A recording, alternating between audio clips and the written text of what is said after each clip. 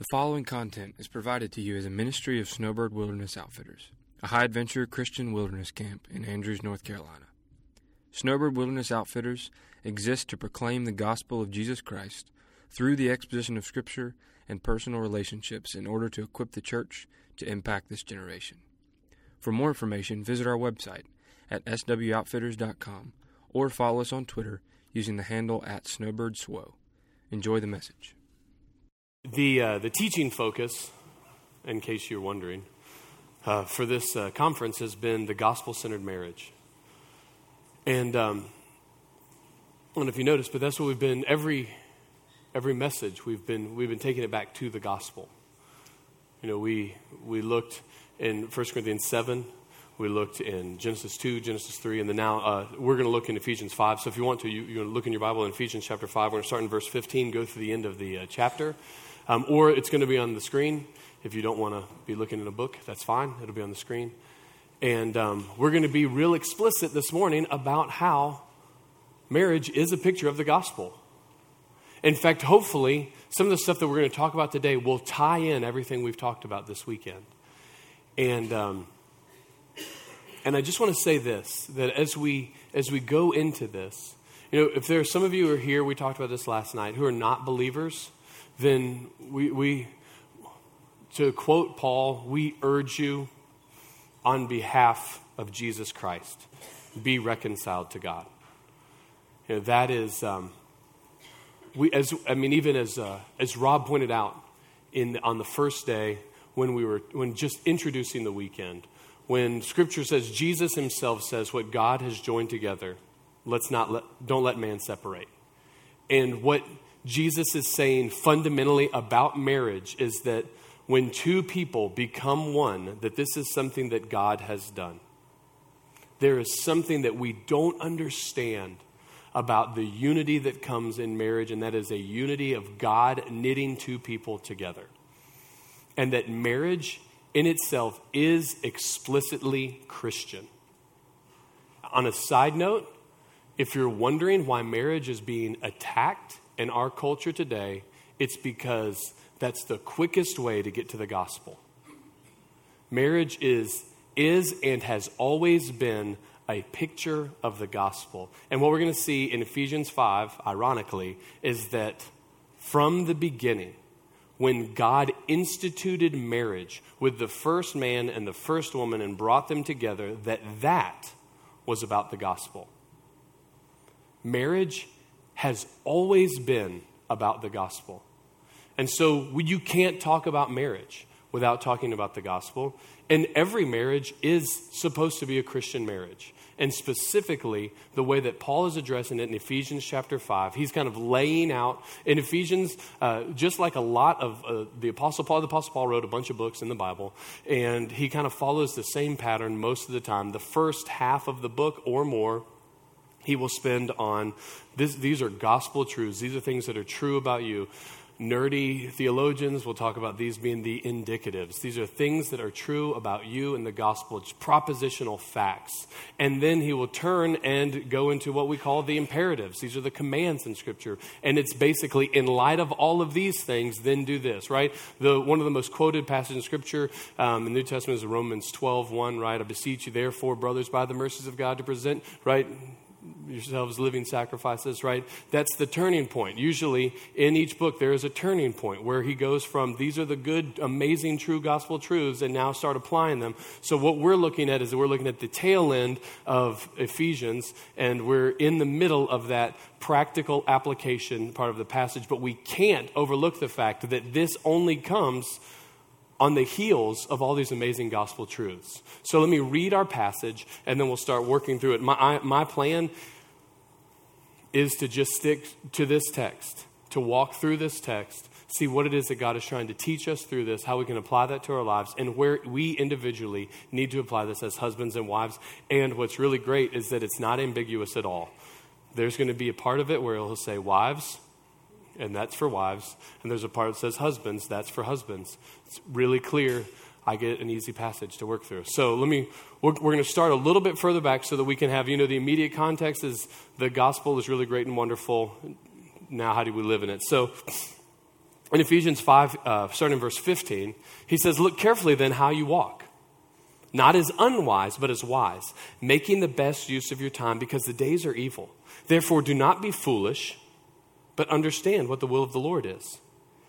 And do not get drunk with wine, for that is debauchery, but be filled with the Spirit. We'll get back to that because it's kind of confusing. Doesn't it? Just kind of comes out of left field. Anyway, then addressing one another in psalms, hymns, and spiritual songs, singing and making melody to your heart. To the Lord with your heart, giving thanks always for everything to God the Father in the name of the Lord Jesus Christ, submitting to one another out of the reverence for Christ. Wives, submit to your own husbands as to the Lord. For the husband is the head of the wife, even as Christ is the head of the church, his body, and is himself its Savior. Now, as the church submits to Christ, so also wives should submit in everything to their husbands. Husbands, love your wives, as Christ loved the church and gave himself up for her, that he might sanctify her, having cleansed her by the washing of water with the word, so that he might present the church to himself in splendor, without spot or wrinkle or any such thing, that she might be holy and without blemish. In the same way, husbands should love their wives as their own bodies. He who loves his wife loves himself. For no one ever hated his own flesh, but nourishes and cherishes it, just as Christ does the church, because we are members of his body. Therefore, a man shall leave his father and mother and hold fast to his wife, and the two shall become one flesh. This mystery is profound, and I'm saying that refers to Christ and the church. However, let each one of you love his wife as himself, and let the wife see that she respects her husband. So you see, this is super practical, right? And so we need to think of kind of Ephesians, the book of Ephesians, as kind of a funnel, just directing specifically towards us individually. Because if you're here and you're married, then you're specifically in this passage. So, like I said, he started off with big gospel truths. This is Ephesians 1 is that really wonderful passage explaining the gospel, how we were predestined before the foundation of the world for adoption as sons and daughters, right? That's awesome. And then in chapter 2, where that Adam read beforehand, that we were dead in our trespasses and sins, but we were made alive together with Christ and seated with him in the heavenly places. This is what the gospel has done for us in general sense, right? This is the big gospel truths, and it's getting smaller and smaller. Then in Ephesians, it's really interesting. He uses the kind of the illustration, the picture of walking. These are how you should walk in light of the gospel that's been given to you. This is the way that you're supposed to walk, right? And it actually encompasses more than just your gait, like don't have a limp. No, it's like it has to do with your entire way of life. This is how you should walk. So in Ephesians 4:1, when he makes the turn, because Ephesians goes, it's pretty easy. First 3 chapters, these are the good gospel truths. The last 3 chapters, here's how you apply them. So then it's kind of narrowing down. So chapter 4:1, we see walk in a manner worthy of the calling to which you've been called. He's getting this idea of walking. So we need to walk. And I just read that real quick, but we could spend a day, right? Walk in a manner worthy of the calling with which you've been called. Well, what's that? Well, he's already told us that we're sons and daughters of God, right? So that walk in that. And then in 5:2, walk in love. And then he even qualifies that as Christ loved us and gave himself up for us. We're going to come back to that because that's in our text also. Then in 5:8, walk as children of the light. And then we get to the passage we just read, right, where it says, now we need to look carefully how we walk, not as unwise, but as wise. Not as foolish, but making the most of our time. So that's what we're going to do. We're going to spend this time, hopefully, making the most of it. And we're going to be talking about how are we living? How are we walking? How are we living in light of this gospel that's been laid out before us? We can't divorce ourselves from that gospel. So our marriages need to be lived out in light of that gospel.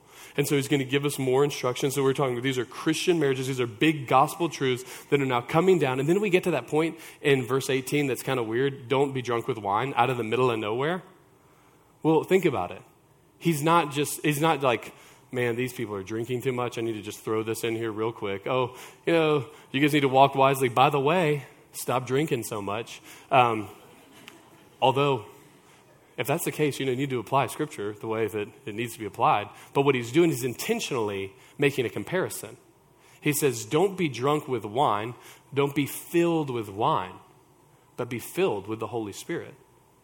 Because you think about that. Somebody who's intoxicated, if they're filled with wine, it's going to change everything about them, the way that they think, the way that they act. right? The way that they walk. So he's saying, don't be filled with wine, but instead be filled with the Holy Spirit. So he's helping us understand, well, how do we live this out? Because the things that we're called to this morning as we look at as husbands and wives, these are impossible. Sorry. Pack it up. Let's get out of here. They're impossible. You can't do this on your own. You know that list of stuff that Brody was talking about last night? You can't change your partner. You can't perfectly know your spouse. Well, sure, you can't perfectly know but you can't perfectly know you. And you're not going to be able to fulfill this. But if you're empowered by the Spirit, you can. Jesus said that when you have the Spirit, you can do greater things than I have done. Managing a household falls underneath that. Loving your husband or your wife falls underneath that. So we need to be filled with the Holy Spirit. And then what's really interesting is at the end of that first paragraph we read, in verse 21, is where he makes a turn. He pivots, and in so doing connects these together. So being filled with the Spirit, and then he says submitting to one another in reverence for Christ. Submitting to one another in the fear of the Lord. Okay, and so what's really interesting is that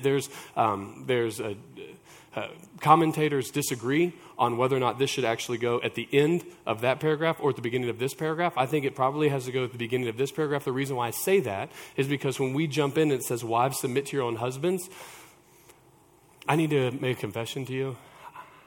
I'm kind of a nerd. I don't know if you guys have noticed.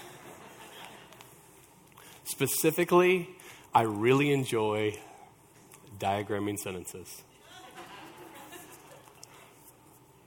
I can't help myself. It's so fun. But what's really interesting is when you look in this, yeah, I know. It's embarrassing. Okay. We've all got our issues, people. What's really fascinating is that in the original text, it says here where it says wives submit to husbands, the word submit is not there. What? Burn it. That's because it's drawing the wives submitting to your husband. It's coming from submitting to one another in the fear of the Lord.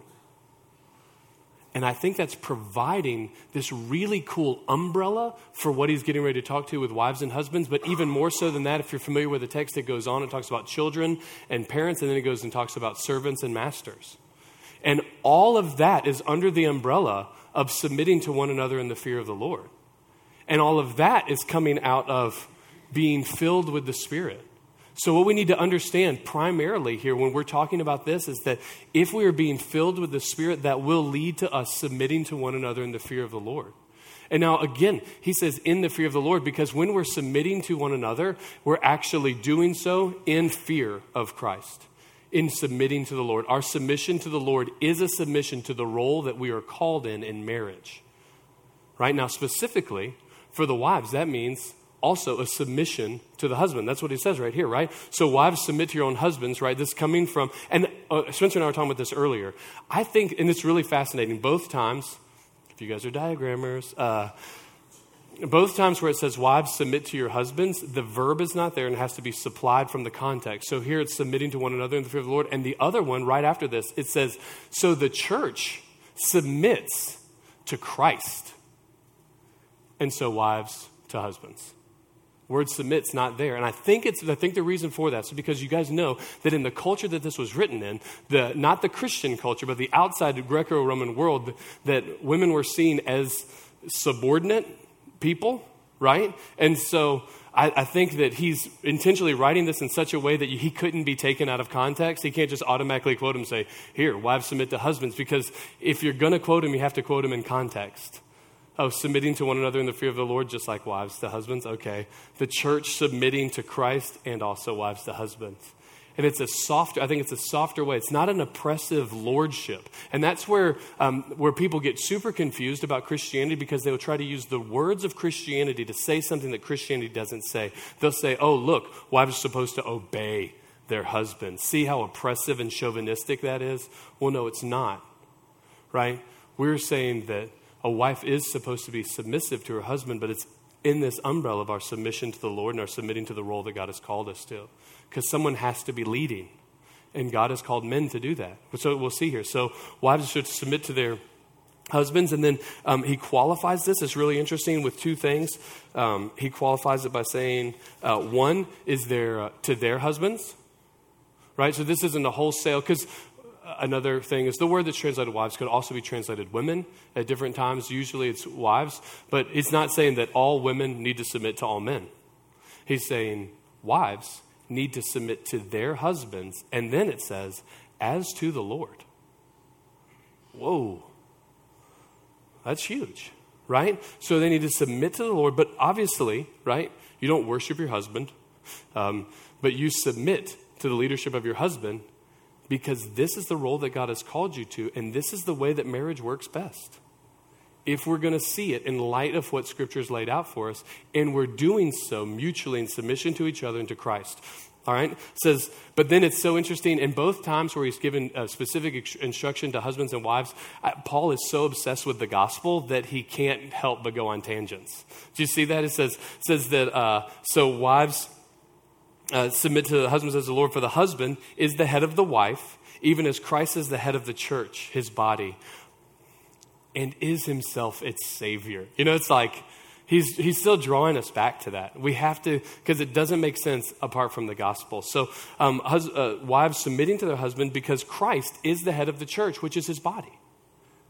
And so we're seeing this is the example. So the paradigm that is being set for us. Now this is really cool because it helps us understand that marriage is very important in and of itself, but it draws even more importance from the picture that it's pointing towards. That there's this drama that we have been called to as husbands and wives are supposed to play the role of the church in submission to Christ, and husbands are supposed to play the role assigned to them, and their role is to play Jesus. Well, it's crazy. What a crazy responsibility and privilege, right? So then for wives, it says in this. Wives, again, the word submit is not there. It's as the church, it is here, submits to Christ. So wives to their husbands. So the negative of this is that wives, don't be like Eve. Right? What we were talking about yesterday. There was not a healthy submission there. And what we see is in that next chapter is that in the curse that's given, this has made it even harder for women. It says your desire is going to be to rule over your husband. And women, you need to understand that. You need to understand that innate in our fallen state, the way that affects you is that your desire is to rule over your husband. It's the same. It's only that phrase is only used a couple times in the Old Testament. The next one you see is where sin is crouching at the door to try to kill. Well, okay. So, but for women, don't be like Eve. Don't try to rule over your husband. Don't try to manipulate him into making the decision that you want. Just honor, submit. Now, that seems pretty heavy. Seems like it's one-sided, right? This is difficult. Well, as we go through this, there's just a short passage for women, for wives, but the most of it is geared towards the men, and it's an even higher standard. And if a husband is doing what he should be doing well, then it should be a joy and a delight to submit. Because we don't say, oh man, I can't believe that Jesus wants the church to submit to him and his leadership. How oppressive. No, it's a joy and it's a delight, right? So then husbands, real simple, command. Love your wives as Christ loved the church and gave himself up for it. Now, it's so interesting. So that what we're doing is we're seeing, again, this privilege and responsibility that's given to the man, that his job is to look to Jesus to see what Jesus did. And specifically, it says, love the church and gave himself up for it. So if we're going to summarize this in something that's really easy to package up and take home, is that husbands need to have a self-sacrificial love for their wife. a self-sacrificial love for your wife. Man, if we just have that in our minds, boy, how many arguments would that keep us from? You know, I thought Spencer in the panel yesterday with the paper plate was super helpful. Is this worth fighting over? Yes, talk it out. No, drop it. If you're a husband and your job is to have a self-sacrificial love for your wife, then 99% of those things are going to fall over the no, just drop it. And let that be a joy to you to serve your spouse in that way.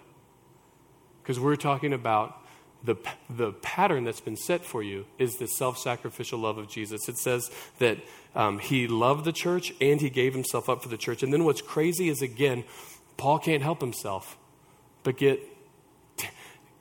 on a tangent about the gospel.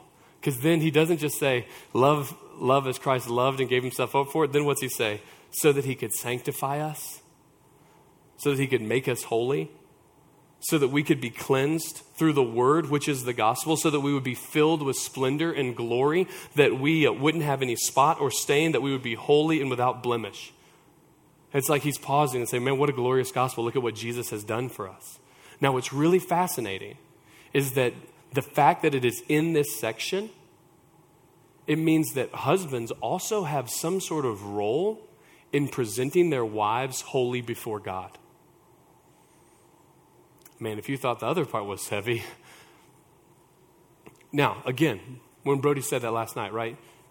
You can't sanctify your spouse. Only the Holy Spirit can do that. Right? But here, husbands are supposed to take an active role in the sanctification of their wife. That part of our job as husbands is to minister the word of the gospel to our wives. To aid in her sanctification, in her purity, in her glory, and in her splendor. That's part of what we're supposed to do. So he says, it's so interesting because it's like, it says, husbands, he goes on, it says, husbands in the same way, it says should love their wives as their own bodies. And this word has to do with owing a debt. Husbands are obligated. Husbands owe it to love their wives as their own bodies. So we're having this, and it's so interesting because it seems kind of like a mixed metaphor. But what he's saying is we need to love as our own bodies, and he's going to get to this because Christ, because you guys know there's a bunch of pictures of the church in Scripture. So there's the one picture of the church being the bride of Christ, but then also we're called his body. And he's going to go right into that. And so husbands should love their wives as their own body. Again, think about this. How much concern do you have for your own body? Lots, right? Most of your time is thinking about the way that you're taking care of your body, what you're going to eat, when you're going to sleep, right? You have so much concern for your body that you don't want it to get hurt. You want to protect it. You're always looking out for your own safety. Well, he's saying, well, the same concern and care you have for yourself, you need to have for your spouse. But then he goes on, and I think that we need to apply this in two different ways, both physically and spiritually. Right? Because he's just talked about all this stuff about sanctification, right? So for husbands, we as husbands, we're called to take this role in sanctification, and we need to care as much about our wives' sanctification as our own. Now, I need to pause for a second. One of the things that Gar mentioned yesterday in the panel was he was talking about how husbands should be concerned with their own holiness. Right? There's a quote that we use here all the time. It's by a pastor. His name was Robert Murray McShane. He said, he's a pastor, and he's talking about how his people's greatest need from their pastor was his personal holiness. Now, if you're here and you're a husband, that God has called you to pastor your home, and you need to be consumed with your sanctification, with your pursuit of holiness. You need to be, if you're not, you need to be the one getting up early and getting in the Word and spending time in prayer over your wife and children if you have them. You need to be the one who's studying, who's reading, who's able to teach his home. That's your job, your calling. And, it's funny, I say this all the time, but if you say something about God, then you are a theologian. Okay? You're the pastor and the theologian in your home. You need to be worried about what you're thinking, what you're viewing, what you're seeing, your heart attitude before the Lord and your submission to him. You need to be sanctified and taking part in your own sanctification. And you need to take that same vigor that you have for your sanctification and apply it to your wife. So spiritually, we need to be making sure that we are striving to be like Jesus and helping our spouse be like Jesus. So we need to be asking ourselves, how concerned am I with my wife's sanctification? And if you're not, then start. Minister the word of the gospel to her. Talk about these things. Talk about scripture with each other. Work through stuff. Even I know for most of us, we've had really great conversations this weekend after the sessions. Do that more. Right? And then also, I think for us and for my house, we have 4 kids that are 9, 7, 5, and 3. And one of the best things that I can do for my wife's sanctification and for my marriage is to take our children and leave the house. Because I don't know if you know this, but practically, if you want to spend time studying the Bible, you need to have time to study the Bible. And so for a lot of us, for husbands, if you're really concerned about your wife's sanctification, and in my situation with little kids, even your wife's sanity, take the kids, get away. Provide time for your spouse to pursue the Lord. It's just practical. It's helpful. It goes on. And so what's interesting is he grounds us by saying that we are members of Christ's body. To me, this is really interesting because the way that he slams this together, it says, husbands should love their wives as their own body. And then it says, he who loves his wife loves himself. We talked about that some, right? Even from 1 Corinthians 7, your body doesn't belong to you. Your wife's body doesn't belong to her. That you need to, it's loving your wife is loving yourself, right? It's take care of her physically and spiritually. And then it says, for no one ever hated his own flesh. Obviously, that's a general speaking. Some people are just psycho. But no one ever hated his own flesh, right? But he nourishes and cherishes it just as Christ does the church, right? So this is super interesting. The nourish and cherish, to take care of, to comfort. The word cherish is only used 2 times in the Bible. The other is actually used for a mother nursing a baby. This is how this is how Christ has taken care of the church, so we are to take care of our spouses.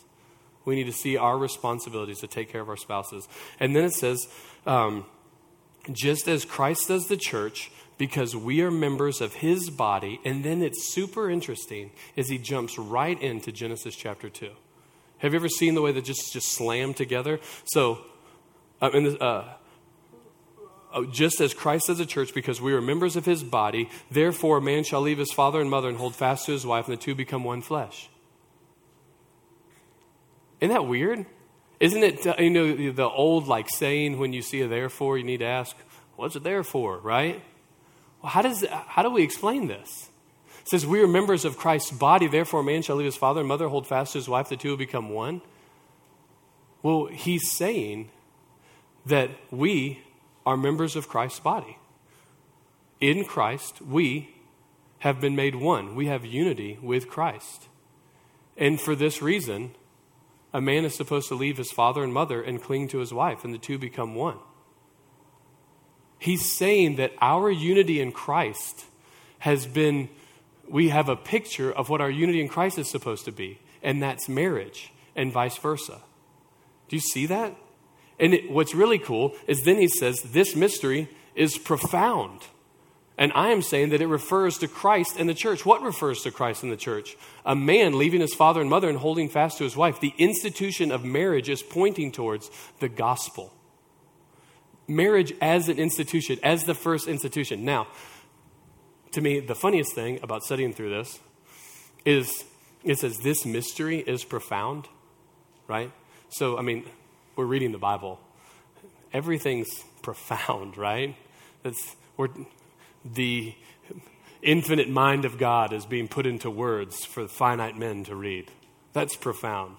But what's really funny is, I know you guys, most of you don't look in a Greek dictionary very often, and that's fine.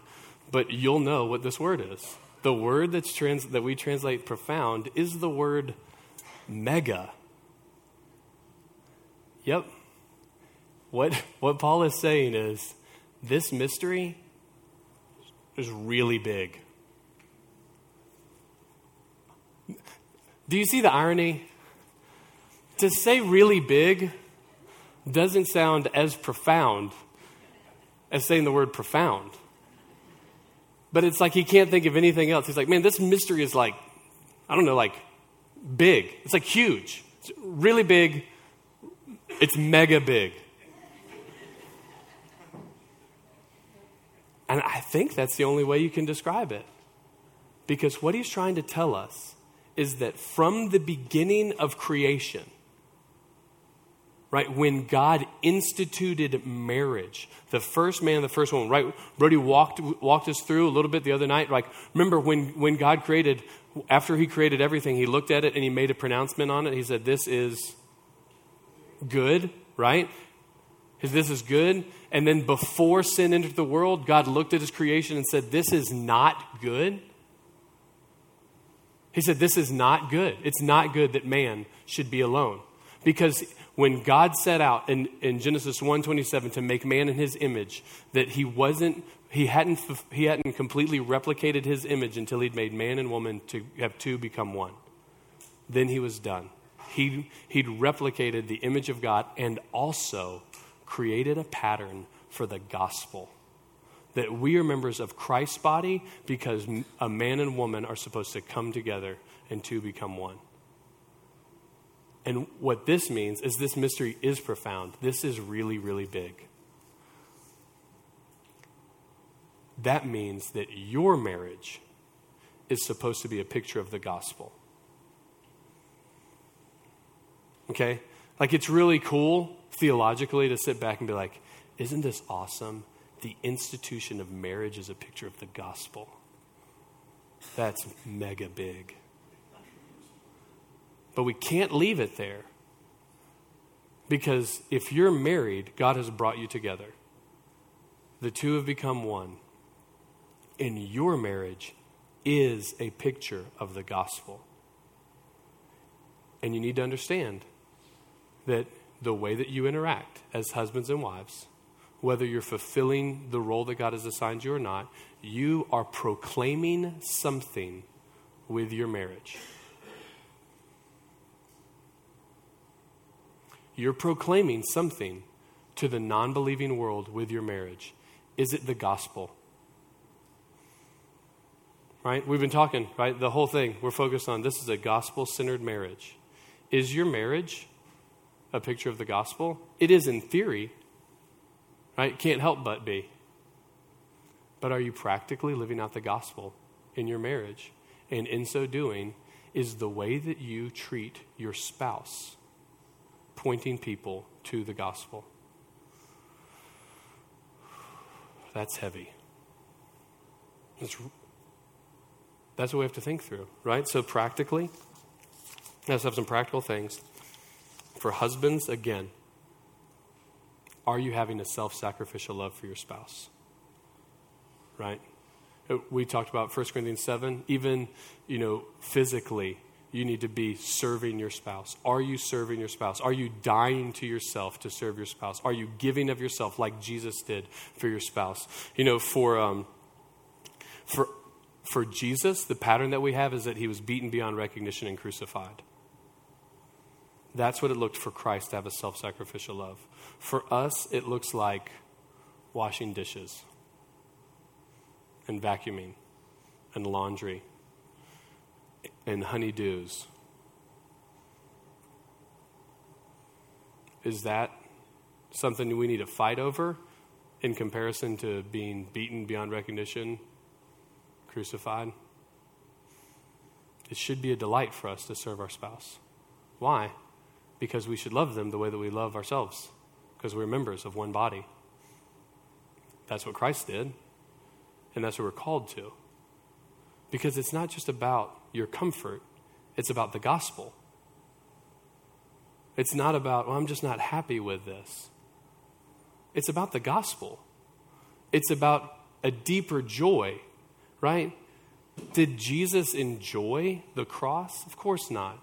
But for the joy set before him, he endured the cross. And that for us to be able to mimic in our daily lives this love for our spouse is glorious, right? We're talking about presenting our spouse in splendor before God. That's what we're called to.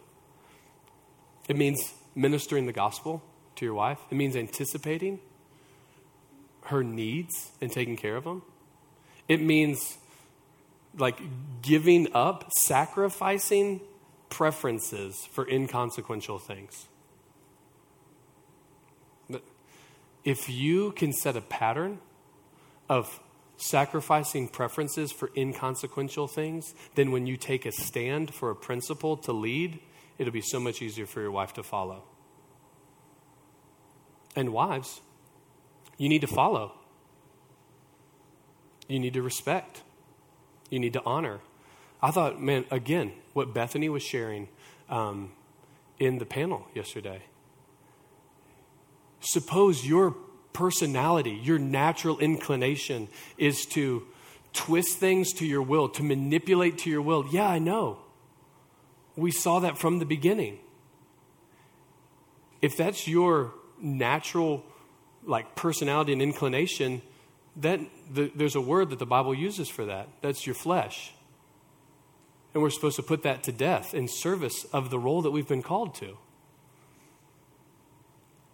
For us to do this right, it's going to be hard for both of us because we're having to naturally do things that we don't want to do, right? Is it natural to be selfless?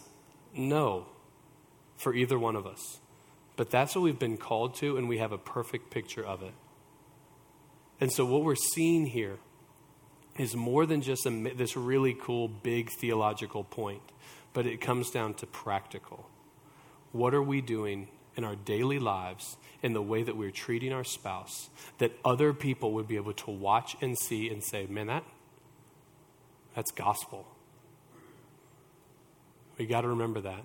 I think it's so important for us as that's the last thing I just wanted to close in, is that our marriages are proclaiming a message.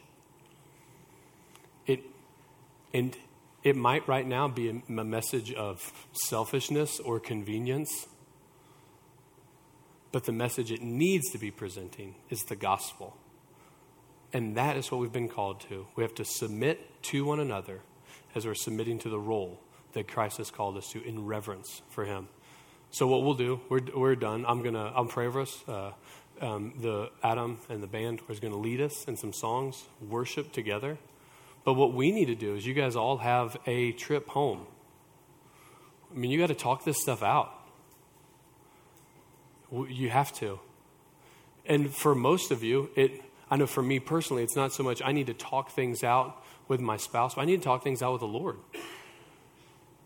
I need to go before the Lord and ask him to show me areas that I've been selfish, that I've been trying to use my marriage for my own advantage. I've tried to make it self-serving instead of serving. Because if you're making your marriage self-serving, you're not presenting the gospel well. So let's individually take that time with the Lord, pray, ask the Lord to show you, man, how am I preaching the gospel or not in my marriage? What do I need to do to change? And then you do need to get accountability. For some of you, it means with your spouse. Some of you there needs to be apologies. You need to say, man, I have been a selfish jerk. Some of you need to find another guy or another woman and say, these are things that I've been doing. I realize are unhealthy habits. I need some accountability. It may not be something that you have to say to your spouse if it's just going to bring up stuff that's been in your heart and in your head. confess that to the Lord, get good accountability, and work on that relationship. Change now so that husbands, we can love our wives as Christ loved the church, and wives, we can submit to husbands as the church, as the church does to Christ. And it'll be a joy as we live this out. And we'll be ministering the gospel to each other and to the world. All right, so let's pray. Gracious Father, thank you for your word. And I do pray that you will help us to apply it well. I pray that for each one of our marriages that we will see them, we will evaluate our marriages in light of the gospel, not in light of friends or what the world is saying or just because we've been married long enough, but help us to evaluate in light of the gospel. I pray that your Holy Spirit will fill us, and that filling will lead to submitting to your will and to each other, and that you will be exalted, you will be glorified. I pray that you will reveal to us ways in which we are not presenting the gospel in our marriages, that we will confess, repent that before you, and that we'll change, and that we'll love well. God, we thank you for this glorious gospel that you've given to us, and help us to live it out well. We love you and praise you in Jesus' name. Amen.